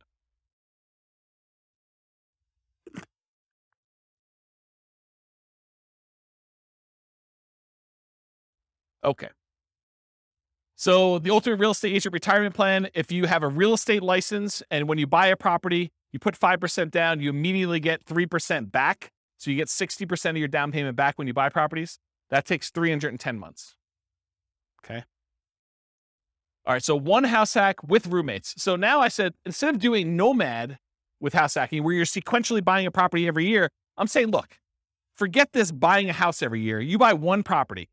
You buckle down, you get roommates, you just stay there, and then you do your strategy, whether that's investing in stocks or whether that's buying 20% down rentals or 25% down rentals where you're not moving in, but you're just buying the 1 property as an owner occupant, you're getting roommates, and you're staying there, okay?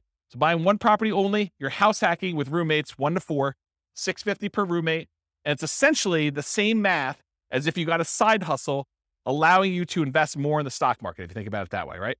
So you get a roommate and they're paying $650 a month. So now you just got $650 a month extra income coming in. If you had 2 roommates, it's $1,300. One could think of doing short-term rentals as having 1 roommate, 2 roommates, 3 roommates, whatever it is. Just think of it that way. Same idea. Okay. So this is 1 house hack with roommates. This is if you buy no rental properties, you just invest in stocks, 394 months with 1 roommate. You buy a property and you do Invest in stocks and you have 2 roommates, 373 months. Buy one property, 5% down, 3 roommates, 334 months. And if you buy one property with 5% down, you have 4 roommates, 304 months. So all you have to do is buy one property, get 4 roommates, just do it for 304 months, invest in the stock market, and that's it. That's the strategy there. Okay, what if you do house hacking and then you buy rentals? So we're still doing that one owner-occupant property. We're still getting 1, 2, 3, or 4 roommates. We're going to vary those. But then you're going to buy up to 10 non-owner occupant rentals. So you're not doing any more nomading. You're not moving anymore. You're just buying 15% down, 20% down, 25% down rentals when you do this. You're going to vary your down payments between 15% down with PMI, 20 or 25. And we're also going to compare this to not doing rentals, just investing in stocks, just so you can see the number. Here they are. So you buy one property with 5% down, you have 1 roommate, and you invest in stocks, 394 months. You buy one property with 5% down, with 1 roommate, and you buy 10, 15% down rentals, 357 months. You buy one property, 5% down, and you have 1 roommate, and you buy 10, 20% down rentals, 357 months. It's the same as whether you do 15% down or 20% down. Doesn't make that big of a difference in this case. You buy one property with 5% down, you do one house hack with 1 roommate, and you have 10, 25% down rentals. That's faster, 336 months. It was better for you to put 25% down in this particular situation with these assumptions than it was to do 20% or 15%. It's faster. Counterintuitive. Save up more, wait to buy the properties, then when you buy them, they have better cash flow. Doesn't make a lot of sense, but mathematically, it's what happens. Okay? Any questions on this? We're going to go through 2 roommates, same numbers, 2 roommates, 3 roommates, 4 roommates. Okay, this is 2 roommates. Same thing. 1 house hack, 2 roommates, just investing in stocks, 373 months. 1 property, 2 roommates, you would buy 10, 15% down rentals, 321 months. Buy the property with 2 roommates, you're going to buy 10, 20% down rentals, 316 months. So that's like 5 months faster than 15. Or sorry, 5 months. Yeah, 5 months faster. And then you buy 25% down rentals. You still have 1 house hack, 2 roommates, 297 months. Crazy, right? All right. 3 roommates. Just do stocks, 334 months. You buy 15% down rentals, 293 months. You buy 20% down rentals, 285 months. You buy 25% down rentals, 273 months. So it's faster to put more down. Counterintuitive, I think, for a lot of folks. Any questions on this? Way before 67. That's correct. That none of them include their Social Security because they qualify for financial independence way before that kicks in. That sort of becomes a backstop, where if they haven't been able to make enough money by 67, then Social Security kicks in and it usually bumps them right above. Yep.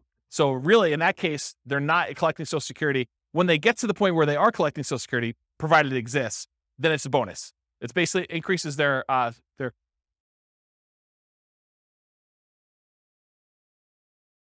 till 67. What do you mean?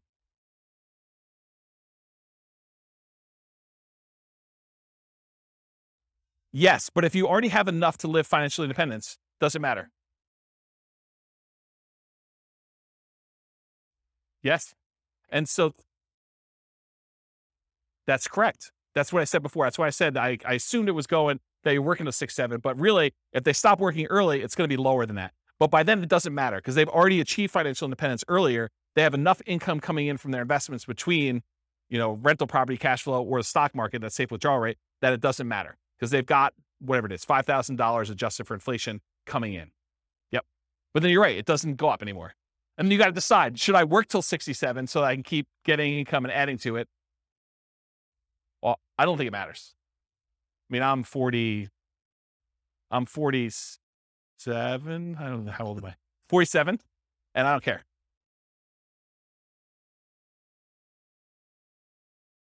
Well, so this is why there could be a full day class in this. If we go look at their actual retirement income, when you have rental properties and you just pass over that line, if you haven't paid off your properties, your standard of living tends to increase over time where it doesn't matter. Rents kind of creep up a little bit. Your expenses creep up, but it's only taxes, insurance, and maintenance. It's really not that principal and interest part of the payment. And so that stays fixed. So your cash flow tends to improve. Once you get over that threshold, when you have rental properties, it tends to keep kind of creeping up. And then magical things happen every time you pay off a property. It's a big bump, right? Because you no longer have principal and interest payment at all. So every payment that pays, every property that pays off, if you're buying them a year apart or whatever it is, when you're buying 20% down or 15% down, it's nice little chunks up every time you do that. And it's more than keeping up with inflation. Because if your rents are keeping up with inflation at 3%, but rent is the whole amount, and only your expenses, like your tax and insurance, are increasing, the other part of it's staying fixed, the amount of your cash flow is increasing faster than that. Does that make sense? Yeah. So this is why we could dig in. I have charts on showing like all this great stuff. It's really, really cool. But yes, it doesn't matter. Once you get to the point, you're like, okay, Social Security is just a bonus. It's like if property values and rents went down and I just had enough to kind of creep over the line. If everything was paid off, I've got, just enough for that. Then Social Security becomes like an extra thing. But for the most part, it's a blip on the chart for most people. Yeah. Yeah. Age 43. For which one? 273? Yeah. So age 43. That's not bad. Not bad. All right. So this is 3 house hacks, 3 roommates. If you do 4 and you just invest in stocks, 304 months. If you buy the 15% down rentals, 293 months. If you buy the 20% down rentals, it's 285 months. And if you buy the 25% down, it's 273 months. Okay. Now what I did is I combined all just the house hacking ones, and I tried to group them so that you could just see visually how big they are. The numbers are all there, but it's going to be hard for you to read back there. But you could see this is the one where they are just investing in the stock market. This is the one where they're doing one roommate with 15% down, 20% and 25. And then this is 2 roommates, 3 roommates, and 4 roommates. The difference between 3 roommates and 4 roommates is not significant at all. It's actually the same. So it didn't matter.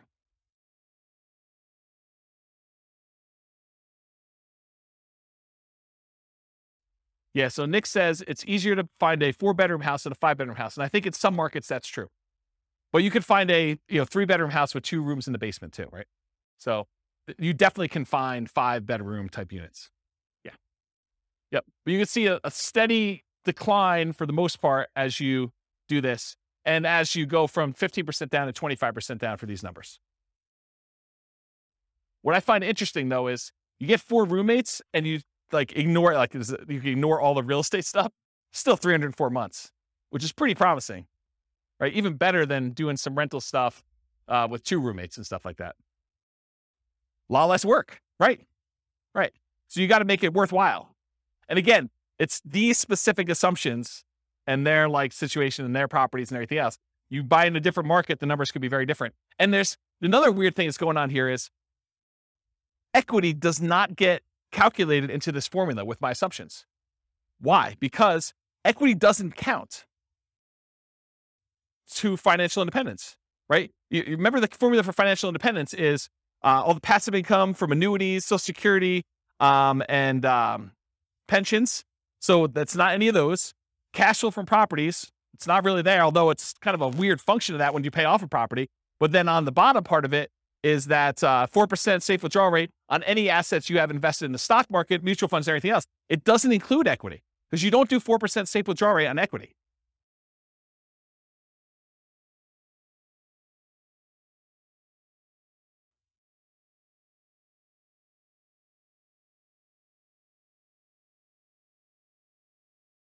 So I don't want to speculate because sometimes with leverage, you end up with a weird net worth thing where it could be better. But in general, yeah, you end up with higher money invested in stocks in order to generate that same dollar amount. Yeah. Crazy, right? Okay. So this is all the ones for house hacking. Any questions? Then this is everything. Okay. So the green ones are all the buy and hold stuff. Then it starts Nomad, but these were the Nomad ones that were sort of odd ones out. These were Nomads with house hacking. So I kind of separated those out. Then these are some other weird Nomad ones. And then these were all the house hacking ones. So you could just see visually how they all compare to each other in terms of speed. And just eyeballing it, Nomad's fastest, right? Which is what we've been saying for a long time in these classes. But house hacking is pretty good, especially compared to traditional buy and hold, right? And honestly, when you combine house hacking and Nomad, those tend to be pretty sweet. Like the combination of moving into properties, buying with 5% down, and then also having roommates while you do that, pretty sweet model. There's only a few better than that, and that's sort of these like, Nomad by proxy, Nomad with short-term rentals, and fixer-upper Nomad. Those are these three, which are kind of like the lowest of all of them. Although they're not really the lowest of all of them because some of these are a little bit faster, right? 202 versus 214. Nomad with short-term rentals is the best right now of the ones we've done so far. With these assumptions in this particular situation, which you can't overgeneralize this because you got to run your own numbers. But if you're trying to evaluate what plan to do, you put in your numbers, you put in your situation, you run the software, and you run through each one of these to find out which one makes sense in my market with these things. All right, I think that's it. So, I got like one conclusion slide, but I think I've talked about most of it. So I'll go back to this slide so we can look at it and have more discussions. But so in conclusion, assumptions for modeling matter a lot. So house hacking once versus acquiring more properties, that Nomad with house hacking or with buy and hold kind of running in parallel. If you change the assumptions like your income expenses, market conditions, the appreciation rate, the rent appreciation rate, the price, interest rates, rents, vacancies, maintenance, property management, tax insurance, all those things will impact the results here. And they may change which one wins, right? I'll just give you a really basic example of this. If you're house hacking with one house, but you're primarily investing in the stock market versus you compare buying a property where the price appreciation or rent appreciation is abnormally low, that one may look much, much better than that. But if you run a number where you're buying in a fastly appreciating market with fastly appreciating rents and interest rates that may be back on the decline at some point, that could look way, way better than other strategies, right? Or how big of a discount you can get with your buy, fix up, and resell, which we haven't covered yet, but the fixer up or Nomad even, like those can really matter. If you get a big enough discount, that could blow everything else away. Or if your short-term rentals don't work out as well, they're not as profitable, or maybe they're much more profitable than I assumed with my assumptions. That could also matter. The stock market rate of return will matter too.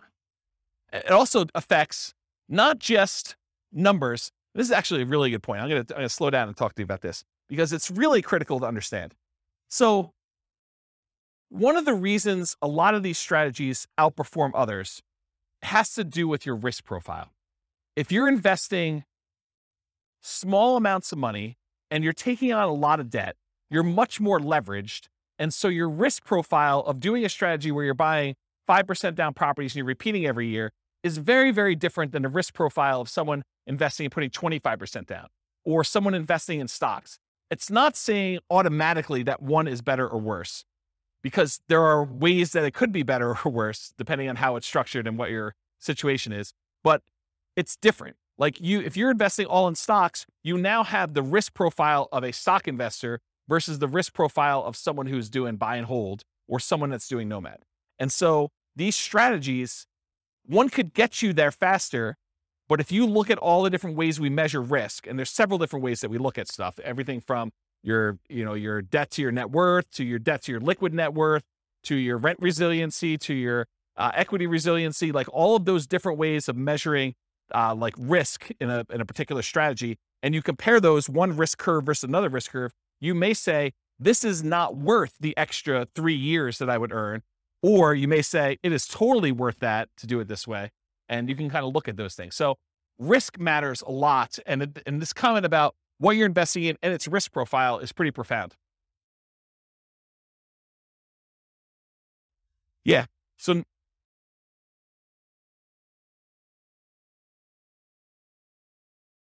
yeah.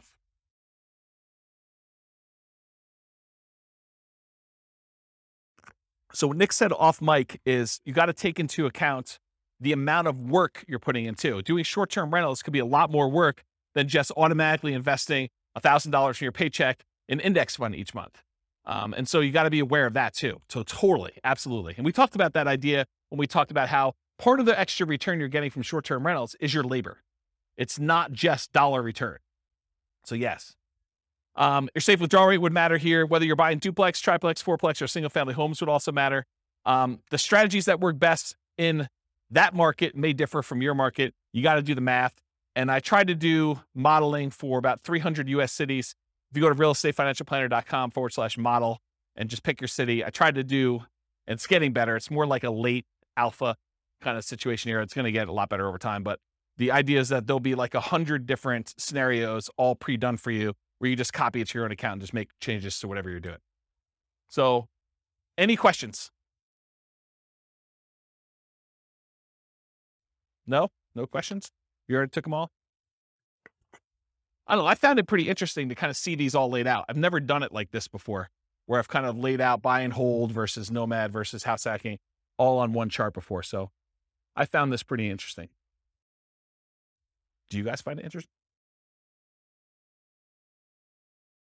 Anyone changing their strategy based on this? You got to do more nomad? Weren't you telling me last week that you were buying properties and then selling them? Yeah. Buy, fix up, then resell. Like getting roommates? Yeah. Yeah. I think I talked to you about this last week. Doing the 2 years is, it's not as good, because if you could do them if you do them once a year, you just pay the tax, you end up working out better. If you actually sit down and do the math.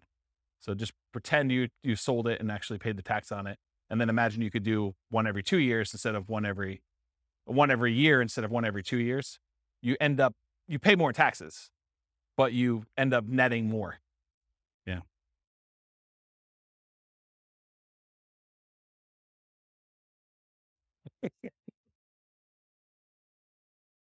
Yep.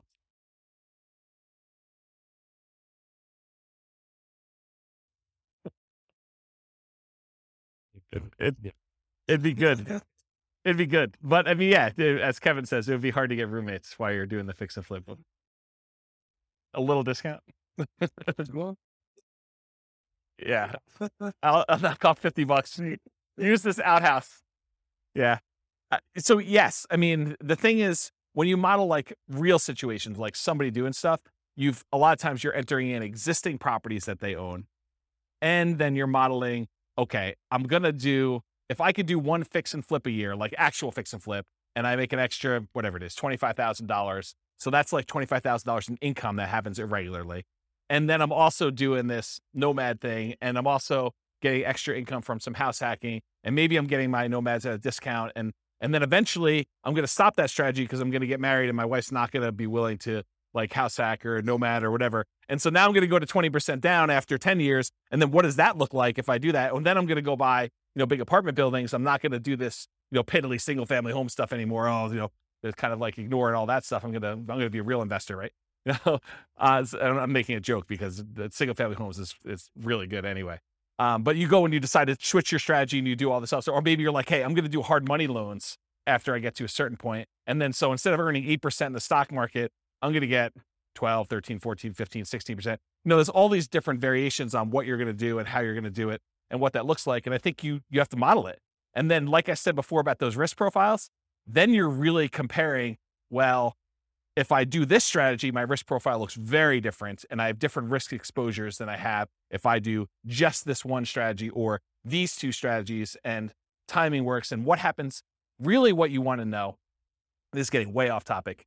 When we've done all these assumptions, the biggest problem we have with this is that we're assuming 3% fixed appreciation, 3% rent appreciation, that, interest rates have remained the same throughout all the scenario. Like there's all these simplified things. Inflation is static, like inflation, rent appreciation, home price appreciation, mortgage interest rates. And there's one other, stock market rate of return. So there's like 5 that I really like to vary. So if you do it differently, have you guys ever been to a financial planner where they do Monte Carlo analysis? They say, if you invest $500 a month in the stock market, you have an 86% chance of being financially independent by age 65. Like you've done it where they've done the 1,000 run Monte Carlo with the stock market, and you see all the little wiggly lines, and they show you your middle line and your kind of band of probability. Have you seen all this? Have you guys know what I'm talking about? So we do that with real estate. So instead of it being 3% fixed appreciation, I say, well, let's make it random. Let's make it so that on average it's 3%, but it could be negative 10. We could have a really bad year, or it could be positive. I don't know, where we see this last year, 18? So positive 18. So we can have this really wide range of what like home price appreciation is, and random rent appreciation, and random mortgage interest rates, and random stock market rates. And so we can have all of those being random. And then you tell me your strategy where you're like, okay, I want to buy a house every year as a nomad, and I want to get roommates. Like, how does that look when maybe house prices go up really, really fast on you in year 3, and you're unable to buy them because your debt to income ratio gets all out of whack? Or maybe they kind of like remain low and snake along, and then by the time you've acquired 5, they take off. Or maybe they take off and then they have a big market correction, and maybe the money you have in the stock market kind of gets hammered while you're waiting for your down payments. And all of these random things are happening, and we do 1,000 runs or so, and then I show you what's your probability for success there and what your probability risk curve is for all that stuff. That's what's crazy, because then you could see, well, what happens if everything's not up and to the right? It's not always 3%. It's not always the mortgage interest rates are going to go in my favor, or the stock market's going to go in my favor. Then you start to see, oh, well, this is problematic. I don't actually get to my financial independence number all but these really small amount of times if I do this particular strategy, because I'm being super aggressive. You know, like if you're constantly pulling cash out and like cash out refinances in order to leverage up and do stuff, that looks really different when you have some years where you don't have, you know, all positive appreciation rates and rent appreciations and mortgage interest rates. And what happens if you're trying to pull cash out when interest rates are not really low anymore, and there's a penalty to doing cash out refinances, the rate's higher, you know this, right? And you can only go to 75% loan to value, and there's a cost to get the loan. We calculate all those things in with these random numbers, and it tells a very different story than this, right? Because this is like, what I can teach in class is this. And for some of you, like even this is like, holy crap, James, too many numbers, right? Like I can't keep everything straight. So imagine me trying to go and do Monte Carlo, like good luck, right? But I do that in the Real Estate Financial Planner podcast. So like the Real Estate Financial Planner podcast, not the one that these classes are on, but those are actually like I pick one. So for example, I think we're doing, where is it? We're doing the one where he just bought an owner occupant property. So it's this one. So over here. So we did episode 7. So episode 7 is me taking a single situation. They bought one owner occupant property and they invested in stocks. And I do like a 20-minute episode telling their story and walking through with fixed assumptions. Then I do an advanced episode where I make everything random. And I go into detail about how random stock market rates, random rent, random price, all that stuff impacts them in that one situation. And then next week, I'll do episode 8, which is them buying 20% down rentals. So that becomes episode 8 for the Real Estate Financial Planner podcast. And then there's an advanced version of that. And they're separate podcasts. So that's the thinking. So over time, you'll start to get a feel of, oh, this is more risky, you know, lower probability of success than this one, or the range, the variance is much greater, where they may be able to achieve financial independence really early if things really go their way, but it could be really, really late if they do that, where another strategy might be a very narrow band. It's like within 5 years, and like 90% of the runs are within that, right? And so you could see the difference between those. Does that sort of make sense? Okay. Yeah. Oops. Yes. 10%. Yeah, because that could happen. So we could do it such that they're tied. Like I can make it so that, you know, rent appreciation and price appreciation are the same. So if one's going up 5%, the other one's going up 5%. We could do that. Or I could make it so that they're at least correlated, right? Like I could do, it's 5% appreciation, and then do like plus or minus 1 from that, right? Like I could do some type of coding to that. I haven't gotten to that point yet, partially because I do think that you can see situations where they are uncorrelated. And so I kept it uncorrelated for that reason. What's that? You can. Yeah. You could see like the wide range of things in that case. Yeah. Are you like a math person? Okay, good. Yeah, good. Awesome. I mean, I like math people. So, yeah, right. So you get the range of values to do it that way. Yeah. So you understand what I'm talking about.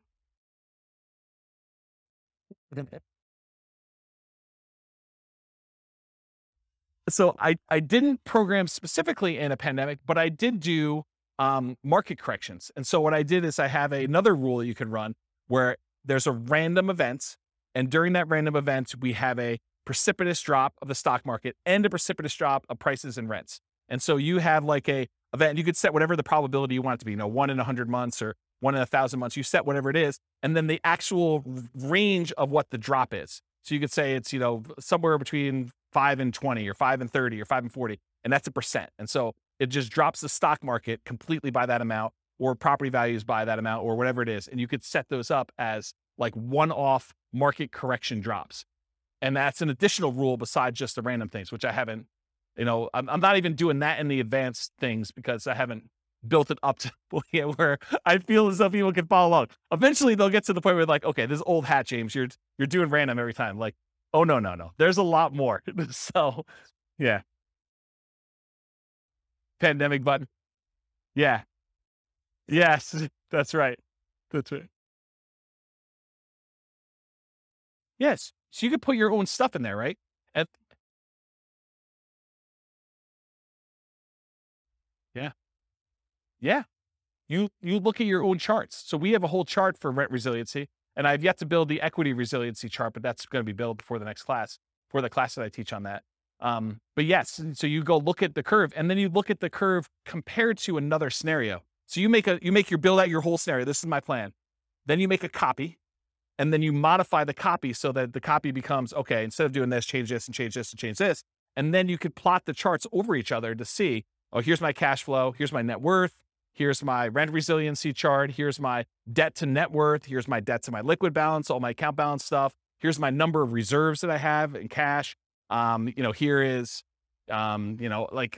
here's my time to financial independence, here's my time to, my ideal financial independence, here's my time to 2 times my ideal financial independence. So you can look at all of these different metrics and compare them. And it's not, you can't, just like we saw here, you can't just look at one number and see, right? There's so much more going on beyond these numbers that it's hard for you to understand, because some of these you might get to financial independence, but then your standard of living, you got to hug that financial independence number. You got to hug $5,000 a month, inflation adjusted. Otherwise, it's going to be ugly. And then other ones, like you're blowing through $5,000 a month. You're $5,000 a month going toward $20,000 a month, because your rents on all your properties once they're paid off is very different than the rents, than just investing in stocks as an example. And so there's more to it than just number, right? We kind of focus in on this as a simplistic tool just for teaching, but it's nuanced. Everything is nuanced, right? Like you talk about somebody in your job, they're like, oh, so you do this in your job. You sit down and you plug in numbers on your spreadsheet all day and that's what you do. Well, sort of. Maybe a little bit more than that, right? Like it's like there's more to it than what you first see. So I don't know. That's how I think about it. All right. Any questions?